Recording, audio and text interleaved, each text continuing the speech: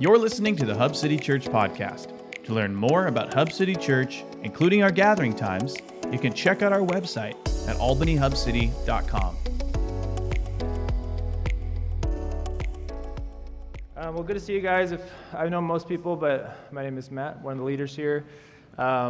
And I'm excited to get into another parable today. So if you've, I think we're in our third parable, and if you haven't caught the last two, you can go back and podcast those. I think the first one is just on audio podcast, but you can look on our YouTube and stuff. But it's just so cool to see Jesus working through these stories and telling us, and like we've always said and kind of how we introed it, these parables aren't just stories. Like you can take a parable and just say, here you go, and it can teach you some sort of moralistic truth, some sort of thing, but he's trying to show us a whole new way of life, bring a whole new value system by engaging the mind, by engaging imagination, by putting your whole self into a scenario about it.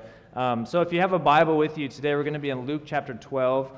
You can turn to it on your smartphone. It'll be up on the screen.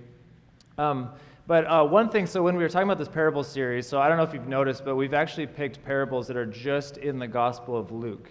So Luke is really specific. I think there's 18 parables that are just in Luke, whereas a lot of the parables are, you could read them in Matthew, and then there's another version in Mark, and so on, that kind of thing. So there's about 18 unique ones that are just in Luke, and so we picked 9 of them for this series. So these are very specific. We kind of get a little Lukean theology as we're going, and if you've ever read through Luke, it's really good and detailed. It's very kingdom-centered, which is great.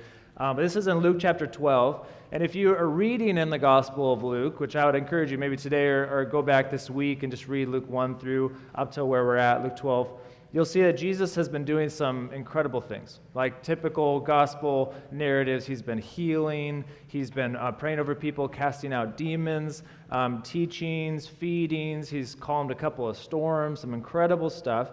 He's also doing an incredible job of ticking a lot of people off and making a lot of people mad. He's not here to just be everybody's buddy, right? Like the Pharisees are not wearing like a Jesus is my homie snapback here. They're not doing that. Especially if you go to Luke chapter 11, Jesus is as ruthless as he is compassionate to the religious leaders. He's calling them out specifically, and you can go read this in chapter 11, he's calling them out for kind of their two-faced, clean on the outside but dirty on the inside. He even has this analogy where he's like, you're like a bowl that you keep washing the outside, but the inside's just grimy and gross, which is a lot like our stuff at our house with our kids. But he's also saying those dealing with the temple taxes is like, hey, you're taxing everybody and you're wanting more and more, and yet there's so many people on the outskirts of the temple that are just suffering and in need, and you're just caring about what you can get. And instead of making God available to all people, you're kind of restricting access and saying, no, this is only for the elite. So Jesus is here, and he is making some powerful enemies. Now, we've said this in the series of Mark, we said this in our John series. Sometimes, like, we just, it's kind of fun to rail on the Pharisees, right? They're just like, oh, they're this group that you can kind of be like, they didn't get it, and stuff like that. So the Pharisees aren't, it's not like they're all just completely corrupt. Like, most of actually what we can attribute to the written word that we have is because of the work of the Pharisees. Like, they did an incredible job taking the oral law of Moses, passing it down through generations, and then as it's continually said, they were a group, and the scribes and the lawyers that actually kept it and preserved it. So it's not like the Pharisees are just this like crazy group. But what happens is they get so detailed, and they get so minute in the laws and the rules and all this stuff that they kind of forget the big picture, right? I like to consider myself a little bit of a nerd. I like to be put in that category, okay? But not because I'm smart, but because I like to just know random things that don't mean anything to anybody, right? That's just what I kind of enjoy. And especially if it's like fantasy lore, like I love Lord of the Rings stuff, right? Anyone watching the show Rings of Power?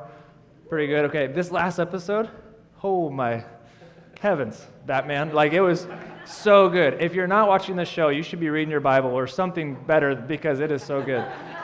Please. But anyways, this last episode is so good. Anyways, I can just talk about Lord of the Rings all the time. I could just nerd out on like the Silmarillion. We can talk about all sorts of like where the elves come from, like all this stuff, and I love that. But I can also totally forget just like the narrative of just like good versus evil. I can kind of forget that there's this light in the darkness. There is good in the world, even when it seems like it's going into chaos. And sometimes that's what happens with the Pharisees. They're just so minute to the detail. They're getting so nitty-gritty, kind of forgetting the big picture heart of God. So back to the scriptures, Jesus, God in the flesh, he's come around to remind those who are lost and outcast, and also those who think they have it made and are found, kind of putting them back in the middle to saying, we need to get back to the heart of God. And if you really listen to Jesus and his teachings, you kind of end up either loving him or hating him, because he's going to kind of rub either way, right? So look at this. At the end of chapter 11, look at his last interaction, how it ended with the religious leaders. This is 11:53. And as he, being Jesus, went away from there, the scribes and the Pharisees began to press him hard and to provoke him to speak about many things, lying in wait for him to catch him in something he might say. So this is kind of the lines being drawn now, where like Jesus has ticked them off just enough to now they're going to just press and press and press until he says something they can trip him up and they can use it. But Jesus, what he's doing, he's challenging the status quo. Right? He's calling out the value system at the time because he's bringing a whole new way to live, a whole new value system, and he's calling it the kingdom of God. Now, the religious leaders' value system was full of hypocrisy, as we've seen a lot of it, right? They claim to follow this God and obey his ways, but the fruit of their lives is contrary to how God said they're supposed to live. So part of that hypocrisy is because of what can be gained in life: fame, fortune, importance, popularity, right? The opportunity of making much of themselves. Now, real briefly, this is a bit of a tangent, so take it or leave it, but I feel like often in culture, there's this kind of cultural current that happens, right? It's the value system that's all around, that's just kind of this flowing waters, and it's really easy to just kind of fall into that, right? It's natural, you're going, right? And they kind of believe that the Pharisees here believe this is what we're creating for people, this natural current of this is what it looks like to follow God. This is what it looks like to be holy. This is what, so people naturally kind of fall into that. Now, when I was a youth pastor, I would ask my students, especially the older high school students, like, hey, what are some values you have beyond high school? What are some plans you have for your life, this kind of thing? And this was a few years ago, but like, almost every time the students would say, well, I'm going to be famous. Like that was like the baseline, not even like I'm going to get a job. It's like I'm going to be famous. That's what they did. The crazy thing is our cultural current tells them you can be. Like, if you have a phone and a semi-interesting life, you can just, take selfies every day and maybe get Instagram famous. If you just want to make a really dumb video that's funny, that goes viral, you can get famous. Like, the bar has dropped really low. And the thing about, if you want to be famous, go for it. But in my opinion, I said, take it or leave it. But what happens, there's this cultural current, right? And the students, they kind of fall into this is it. And what happens when you're in that current is you believe that this is all there is. This is all there is. This is the way it has to be because there couldn't be something outside of this. There couldn't be a different current. There couldn't be something that goes the other way, right? So what happens is Jesus, he shows up, and what he does is he just throws a log on the current. He's kind of damming up and disrupting this cultural current that's naturally happening, and he's saying, hey, I'm questioning if this is really the heart of God here. So we get to chapter 12, into our context where the Pharisees are pretty upset with him, and we get into this context now where he's about to tell this parable. So this is Luke chapter 12, verse 13, as Danielle read for us. He's got this crowd in front of him, and someone in the crowd said to him, "Teacher, tell my brother to divide the inheritance with me." Okay, so Jesus is a first century Jewish rabbi, and Jewish rabbis, even if you weren't necessarily a disciple of that rabbi, the rabbis were still just really important figures in culture. And so they would be asked a lot of questions of they're just wise, And so what would this be? And so this person's yelling out, I want my inheritance from my brother. Verse 14, but he said to him, "Man, who made me a judge or arbitrator over you?" And he said to them, "Take care and be on your guard against all covetousness, for one's life does not consist in the abundance of his possessions. So instead of answering right then and there what the man's brother should do, Jesus does what Jesus does better than anyone, and he gets to the heart of the matter.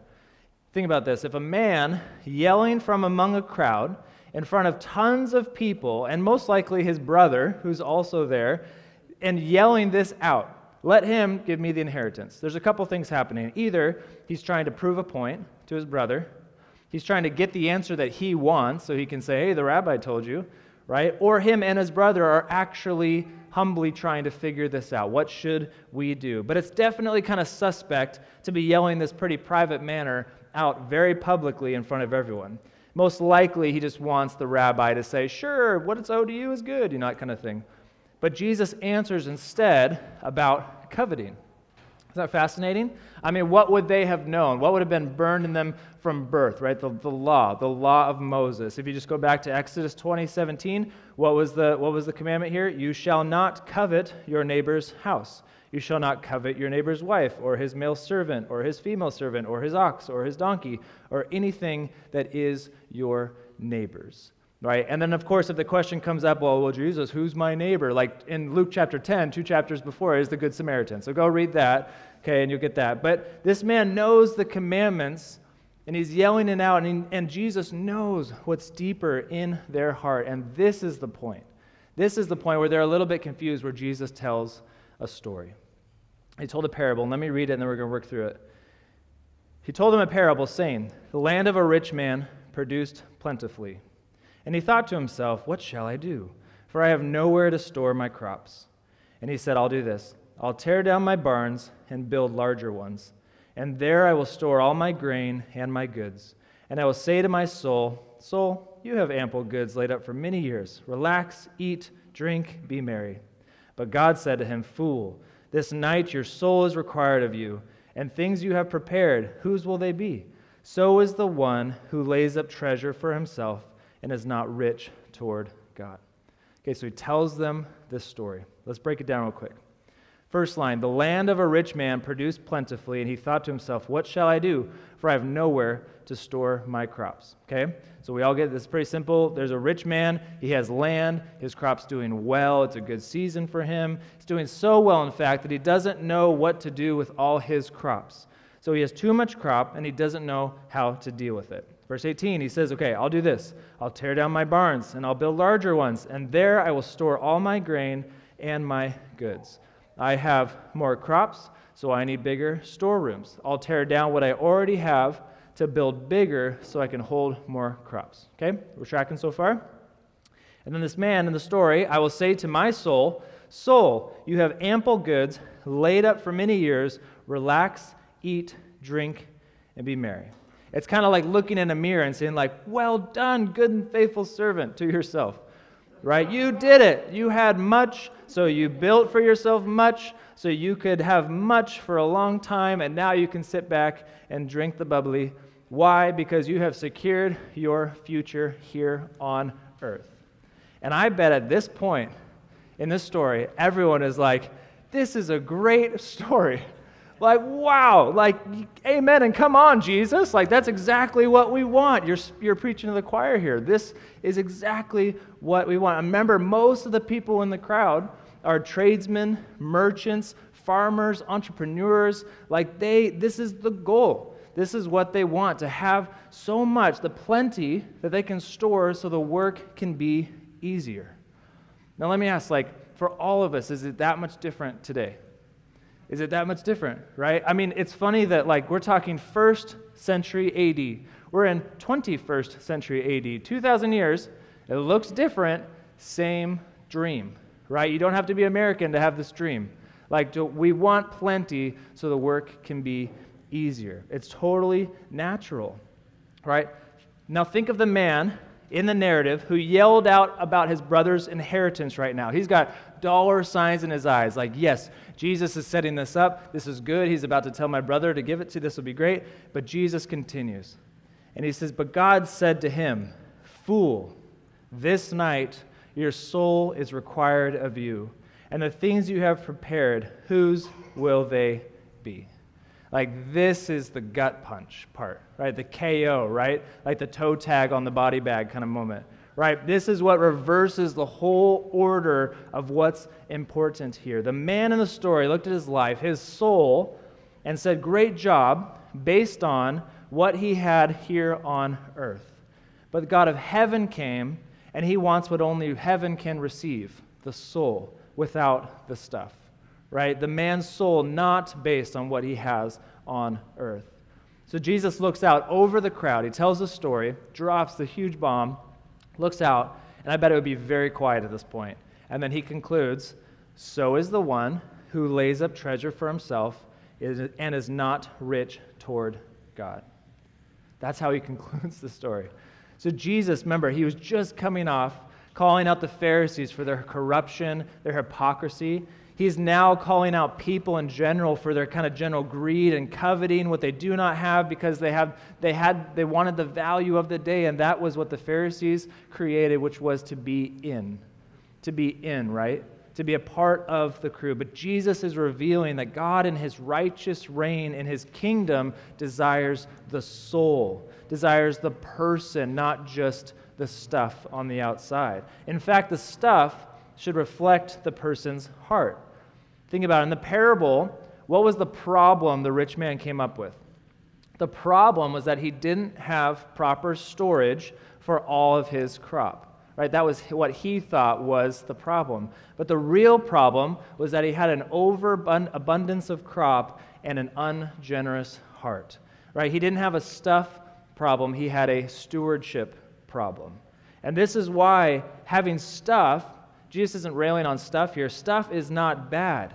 Making it, big in society is not evil. Being successful is not against God's way. It's just what you do with what you are given.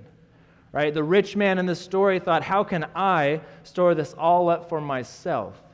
Versus, how can I use what I've been given for the benefit of those around me? Which ironically is part of the story, right? Because if the man in the story doesn't give up his stuff generously, it's still going to get given up to somebody when he passes away.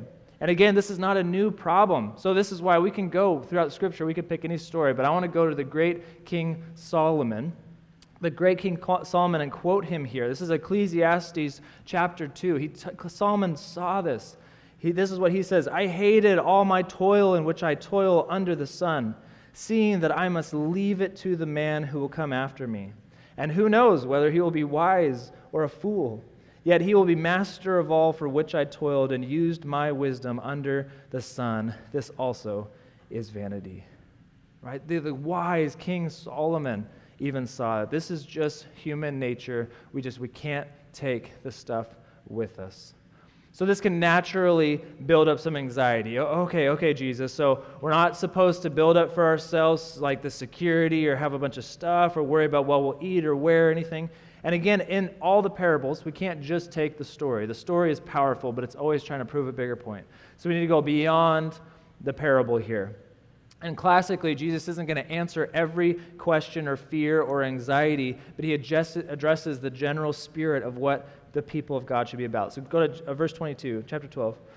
And he said to his disciples, therefore, I tell you, do not be anxious about your life, what you will eat, nor about your body, what you will put on.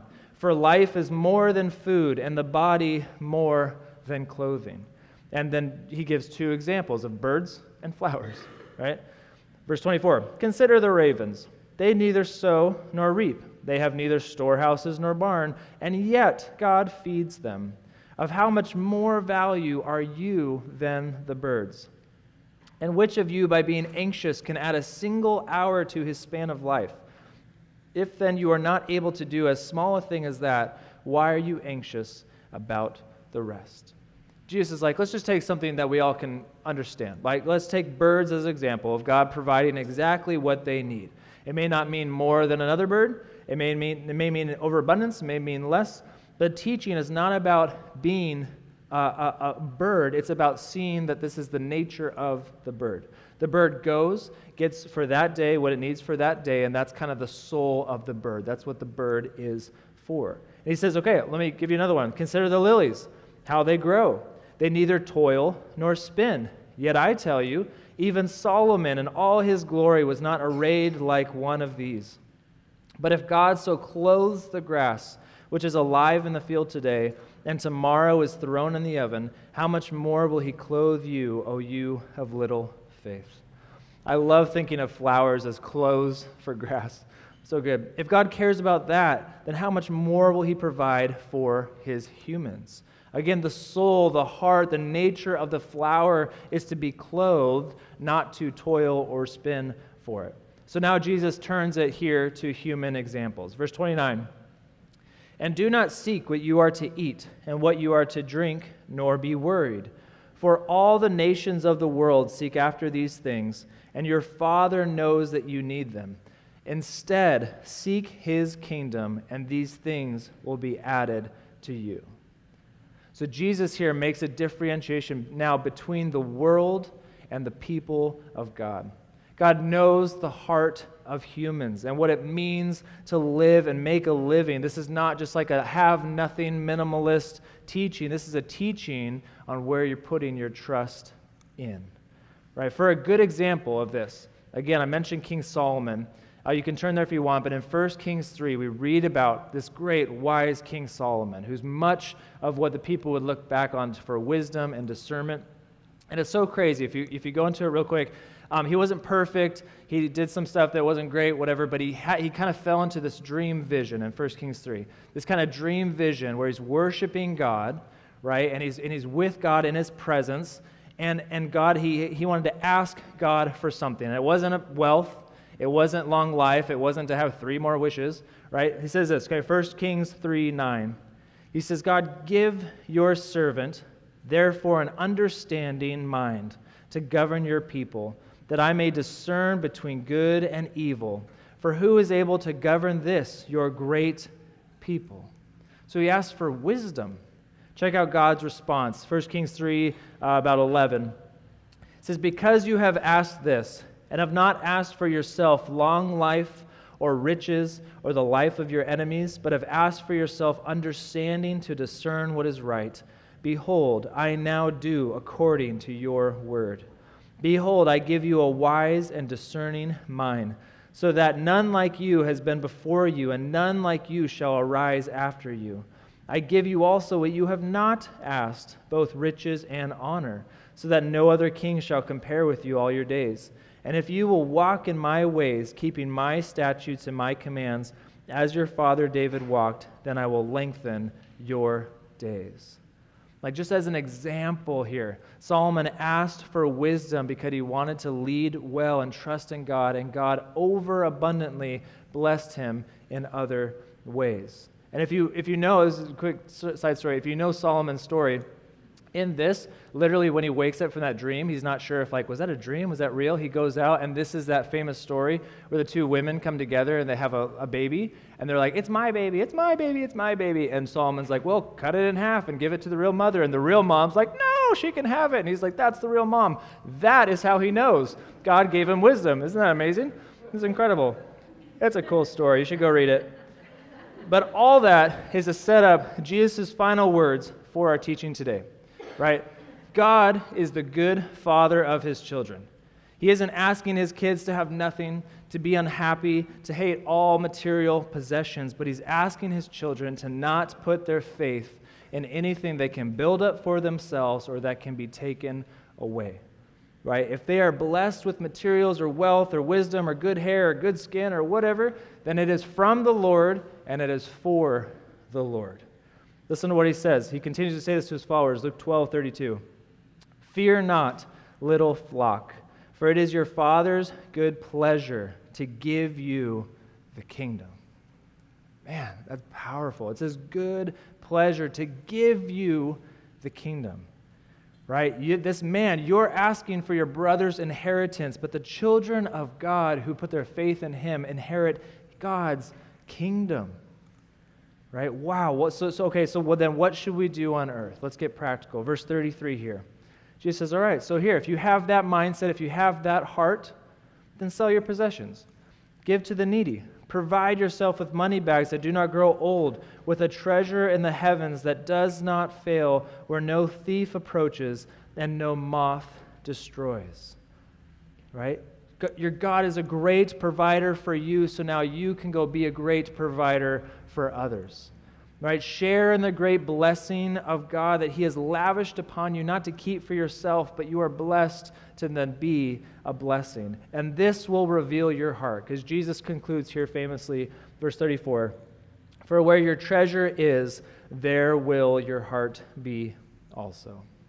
Now, as I mentioned, we kind of designed this series around Luke's parables, but Matthew has a very similar teaching. It actually doesn't have that parable, but he goes into this with a little bit different wording of the conclusion. I want to kind of get into it. So this is Matthew chapter 6, where he's giving some of these same instructions. And he says, "Where your treasure is, your heart will be also." And this is verse 24. His conclusion in Matthew is, "But no one can serve two masters, for either he will hate the one and love the other, or he will be devoted to the one and despise the other. You cannot serve God and money." Now, the conclusion with Matthew's version is recognizing this kind of more master language, what has a hold on you, right? This language is kind of for the servant to be truly devoted to one or the other, but not both. So one will either be a servant to one or the other. And God puts forth here between God and money. In our Luke version that we've been studying today, he puts against security of stuff versus generosity and provision by God. Now, I would imagine, especially for first century, that security of stuff and money are probably really similar to the same kind of issue, right? Both are pitted against trusting God and allowing Him to be the provider for which makes Him Lord. And this kind of master-servant language is actually kind of crucial because both of those are masters, and then the people under them would be the subjects, because what happens is the people become the product of what is the master over them, of what keeps their attention, right? So if people are dependent on stuff, then stuff becomes the master. That becomes the thing that you live for. But the goal is to be dependent upon God as the good Father. So Hub City, like this parable today, is for us to see this kingdom, this new kingdom value of trust in God. Trust in the good Father, King of the kingdom, which will mean plentiful blessing on His children, but it might look different than what we would build up for ourselves. Today is not about material wealth. Today is about prioritizing what's really important, making sure our souls are properly aligned with the values of God's kingdom. Remember, in the story, the whole idea, this is not a stuff problem. This is a stewardship problem. It's about putting what matters first, trusting the rest will follow as God wants it to. And our role, I believe, is not to worry over our stuff or have guilt over having more than we should or envy of always feeling like we have less than we want.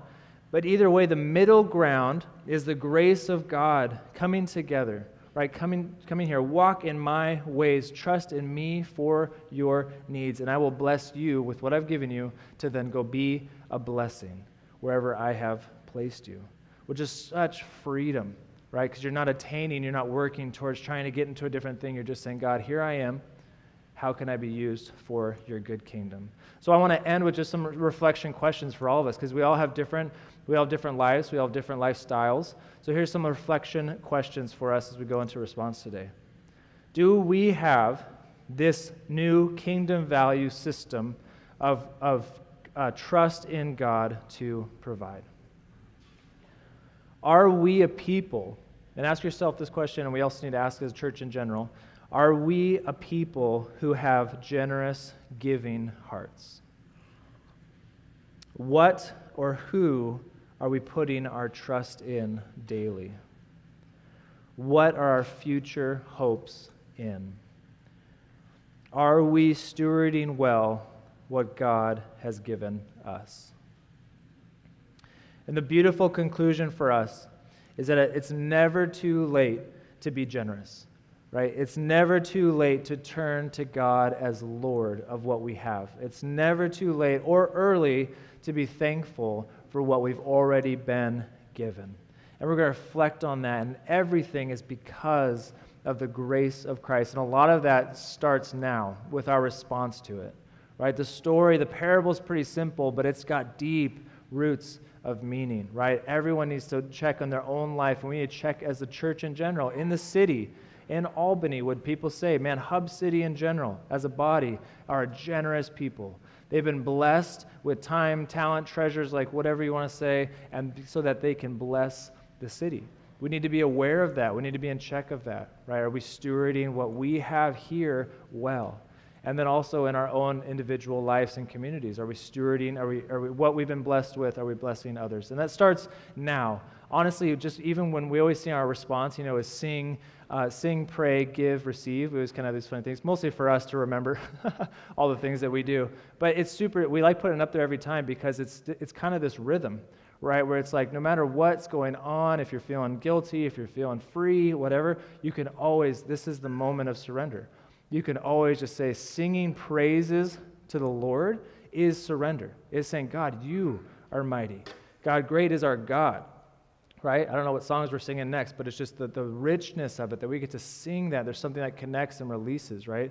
There's prayer, right? I'll be back there. If you need prayer over something, if you just want to confess something or talk or pray, whatever, please, grab a buddy, grab a spouse, a friend, whatever, I'll pray with you. There's something powerful that happens with just praying in community. And then, of course, giving, right? We talk about our finances. We live in America. It takes money to live. We get it. We all work hard for what we have. But we want to be a community that is pooling together so that we can bless everyone, whether it's outside of our church, it's inside of our church.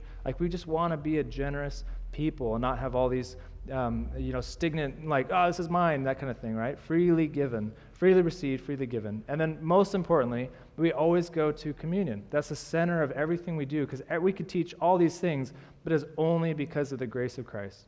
I hope nobody ever hears from one of our sermons you need to do better, give more, go work at homeless shelters or whatever, please do all that stuff. But the key is because Christ is changing us into new creation beings. The sacrifice he made on the cross to give up everything for us so that our souls could be with God forever. That is the centering of what we are.